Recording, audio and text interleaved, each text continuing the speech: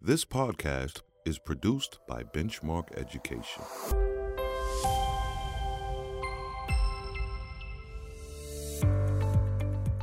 June is Pride Month.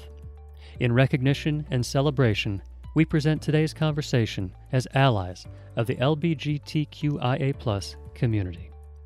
I'm Kevin Carlson, and this is Teachers Talk Shop. I really want to strongly say center and amplify the voices of people who have been so marginalized throughout history and currently today. Let their voices be heard.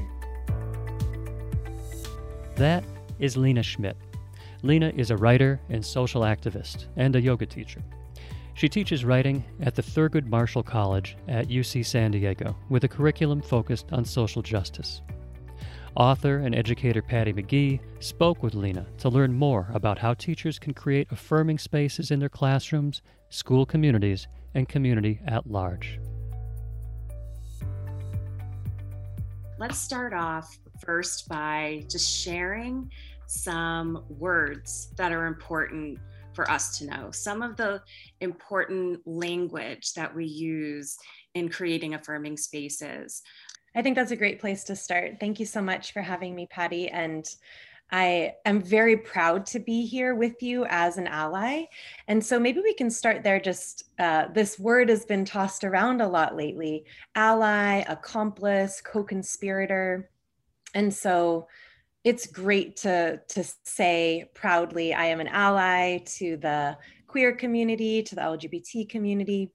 And an ally is sometimes considered someone who is just in the learning phase. Like, okay, I'm getting curious. Maybe I'm listening to a podcast. Maybe I'm reading a blog post. And then going farther than that and really being a champion for the queer community in all capacities, as an educator, as a human being, that kind of, then we can change the language and say, I'm an accomplice, I'm a co-conspirator, I'm willing to vote, I'm willing to shift my curriculum, I'm willing to speak out for this community as a proud non-member of this community. So although we can use those terms interchangeably in conversation, just know there's a little bit of nuance, and it is quite revolutionary to stand up as an ally and say, I will stand with and for this community. That means I will wear my rainbow t-shirt. Maybe I'll show up at Pride Parade. I will check in and call my friends who do identify as part of the queer community.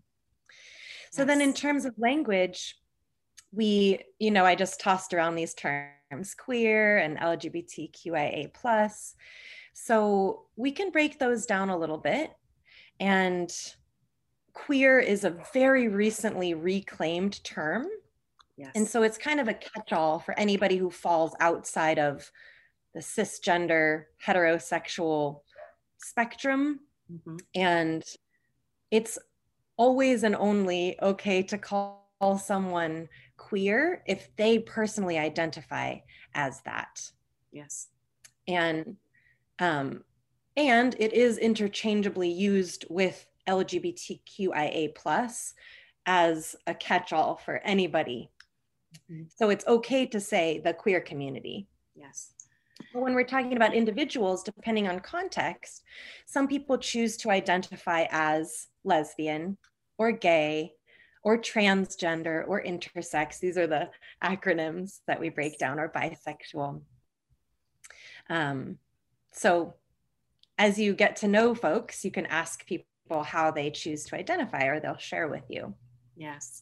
And I think something that you've taught me too is that this language is ever evolving. That when I first was talking with you about planning this conversation, I was saying create safe spaces, right? And you brought up through your own learning that using the words affirming spaces are just a lift, an elevation from something kind of almost passive to something outwardly accepting. And I think it's the same way as you describe the ally versus accomplice versus co-conspirator. They're all in a pattern of growth, and it's where we choose to be, and also identifying where people can fall within that queer spectrum is something so helpful, because we can think of anyone who identifies as queer as just a singular type of person, but there's so many beautiful dimensions that spread across so many ways to identify, that knowing those words can really help us find the beauty in each person. Yeah, exactly. And that switch from safe space to affirming space really opens up that spectrum, that rainbow, that beautiful diversity of life for all of us. Yes. And so, in any educational space, whether it's, I've worked with outdoor education, I teach yoga, and I've worked with elementary students and college students. Safe space is the very least we can do. Yes. We want our students in whatever context to feel that our space, whether it's a physical space or a remote online space, is a place where they can be themselves. Yes. And yes. So that's the baseline. And I've learned from listening to my one particular friend who's trans saying, let's make our spaces affirming. So it's not just safe, it's empowering. We want you to be you. Yes. We want you to be you. Yes. I think that is a responsibility of an educator. After the break, Lena talks about how teachers can create affirming spaces for the queer community in their classrooms. Stay with us.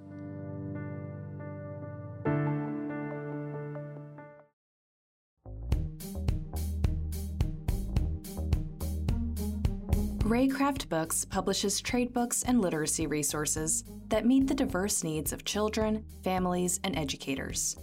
The powerful talents of our award-winning authors and illustrators, primarily from underrepresented communities, honor the voice and vision of all children. Teaching children to read well and to develop a love of books is at the heart of our mission. Our picture books, early chapter books, middle grade books, and graphic novels connect children to the world around them, informing, inspiring, reflecting their experiences, and calling out to be read again and again. Learn more at raycraftbooks.com. Could you share with us an idea or two that you have for creating an affirming space in the classroom itself, and within those walls of the classroom? Yeah. There's lots of great ideas, and the one I'm going to focus in on today is one that I think it's very small and it can have a big impact. And so it's changing language, just practically deleting any gendered language from your vocabulary, especially in your role as teacher. So I made this shift somewhat recently, I would say in the last 2 years. When I'm holding space, I always say, hi, everyone. Hello, friends. Hi there. Instead of saying, okay, boys and girls. Okay, ladies, let's get started. Take out the gendered language and it automatically becomes a welcoming space for anybody who's in that room.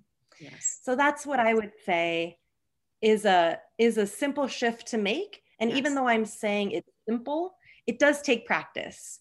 And you might accidentally say, hey guys, and it's okay. And you will work on shifting it. It's always a practice.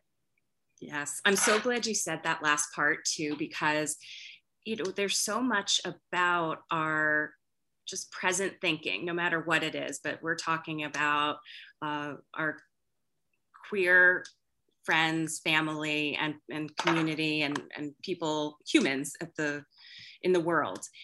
And to know that we're working on it, I know means a lot to those who identify in that rainbow. And I wish that I could easily switch to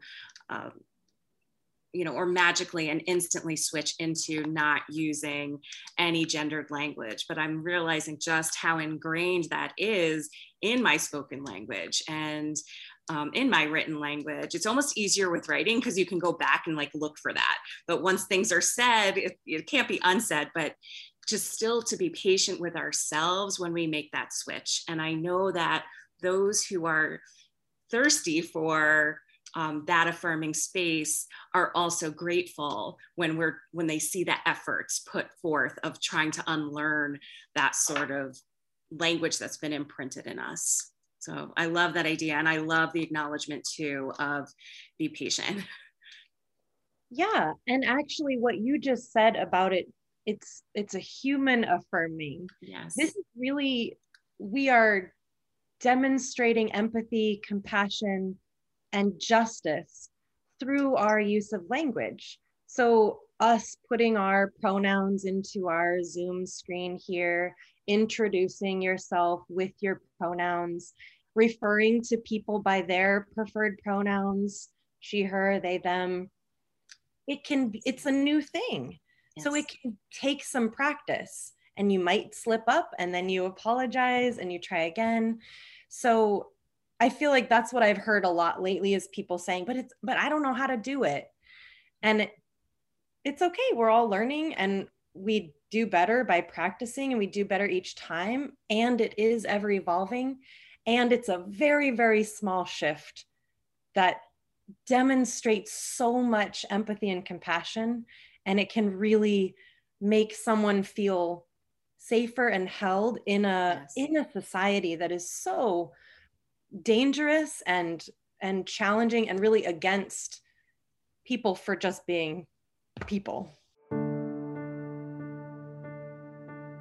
After the break, more from Patty McGee's conversation with Lena Schmidt. Stay with us. Call Me Max, Book 1 in the Max and Friends Early Chapter Book series. Written with warmth and sensitivity by trans writer Kyle Lukoff, this book is a sweet and age-appropriate introduction to what it means to be transgender.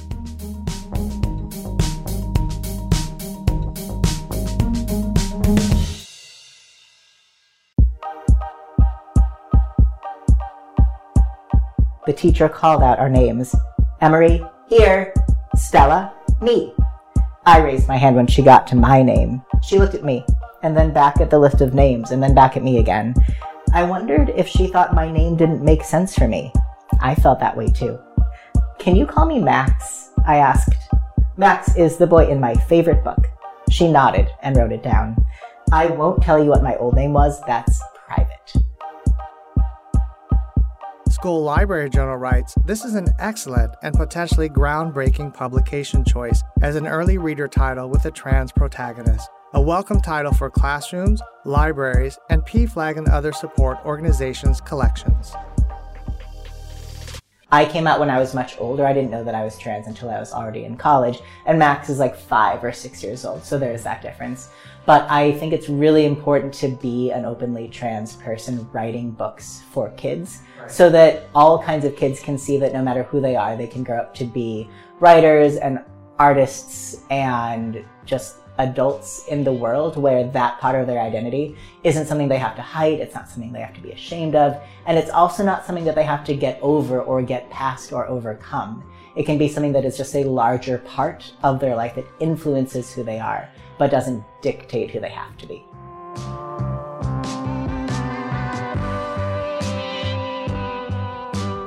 Call Me Max is part of the Raycraft Books LGBTQ trade book collection, which includes teacher guides for every title. For more information, visit benchmarkeducation.com. Now that we talked about the classroom, let's talk about the school building, like the school community itself. What is it that when kids step outside of their classroom, what can that community do to be supportive and create those affirming spaces? Yeah, I love this question. I think space is so, it has so much power. So just by putting up posters of LGBT icons or change makers from history, or triangle stickers, equality stickers, safe space stickers. There's all kinds of resources out there. Having these visual reminders that this is part of our history, this is part of our community, these people have an impact on all of our lives, can really mean a lot. It's important to educate everyone, and it can be especially meaningful for students who may be queer or questioning or not feeling accepted at home. Then the school space can be a place where, okay, well, I know if I go to Miss McGee's classroom, I know that's a safe space where I can breathe. Yes, absolutely. And that's one of those things that can literally save the lives of students, is to have a place that they can go. And so many families, and this is sad, but this is reality, so many families, when their children come out, are so, they feel such an offense to it that they separate themselves, or they create an unsafe or unwelcoming space at home. And so we know that we can counteract that, at least in some way. I mean, we'll never replace it, but in some way saying the rest of the world can hold space for you, and there's hope here. And so creating that in the classroom and the school community can really make a world of difference to students. And again, it's human. I mean, it's just being simply human and holding compassion and empathy, just as you're saying, for those who are discovering who they really are, and trying to live that life.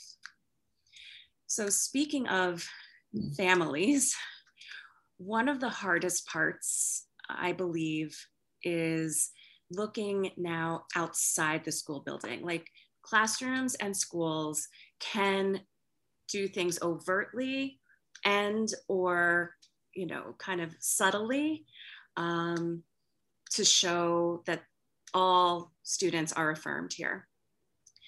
The outside the school community, so the community at large, has a lot of opinions, and often there are places and spaces that children, students, grown-ups, anyone that falls within that queer community are either fearful or unaccepted or uncomfortable.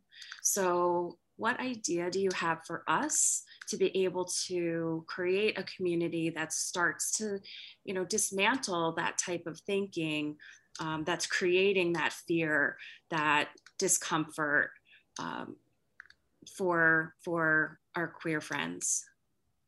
Yeah, such an important question. And there's lots of answers. There's lots of small things that we can do as individuals. I would say one of the most important things is to really center the voices of people who are in the community. Centering the voices, amplifying the voices of people who identify as part of the queer community. And that could mean inviting speakers into your school community, right? People who identify as part of the community coming into the schools. That could mean you start following certain people on social media. Like, I'm really into nature and hiking and outdoors, and I've been following this amazing person, Patagonia, on Instagram. I don't know if any of you have heard of them, but amazing, does outdoor advocacy and LGBT advocacy, and it's really fun content. So you can be interested in multiple subjects. Start reading books and listening to folks who identify as gay. One of my favorite poets is Stacey Ann Chin, and her poetry is about being queer. And as an ally, speaking up and passing the mic whenever possible, right? Yes. There's lots of things we can do. And I really want to strongly say, center and amplify the voices of people who have been so marginalized throughout history and currently today. Let their voices be heard. Yes, absolutely. And I also believe that one of the best ways to dismantle prejudice and the difficulty of accepting all humans around us is start to get to know the humanity of others. And so when you talk about this, of start to amplify the voices of queer people, what that will do is help those who have such a disdain, or discomfort, or wherever they stand, really start to see the humanity in those around us. And I do believe that the more we see humanity in one another, the more accepting, empathetic, and compassionate we can be. So I really love that idea. Lena, I'm so grateful for you and all you bring to this world as a human, because you bring great things. And I hope everyone has a chance to check out Lena Schmidt and all she has to offer, because there is so much. And that you showed up as an accomplice today to share some ideas for supporting the queer community. I'm also just going to say I'm super excited about the blog post that you also wrote for us. So for those who want to read up more about ideas on how we can be an accomplice, or for those who identify as in the queer community, what they can do is perhaps share your blog with others as a way to show people how to get started if they're not already there yet. Yes. Thank you so much for having me. And y'all, we just got to the tip of the iceberg. The blog post has a lot more ideas for practical solutions and practical things we can do to really embody this empathy and welcoming and affirming spaces. Thank you, Patty. Thank you, Lena Schmidt. And thank you for listening to Teachers Talk Shop. You can read Lena's blog post, Creating an Affirming Space in the Classroom for LGBTQIA+ Students, at benchmarkeducation.com. If you enjoyed learning from Patty's conversation with Lena Schmidt on this show, please tell a colleague about it or share it on your social network. And be sure to visit teacherstalkshop.com and sign up for our newsletter. For Benchmark Education, I'm Kevin Carlson.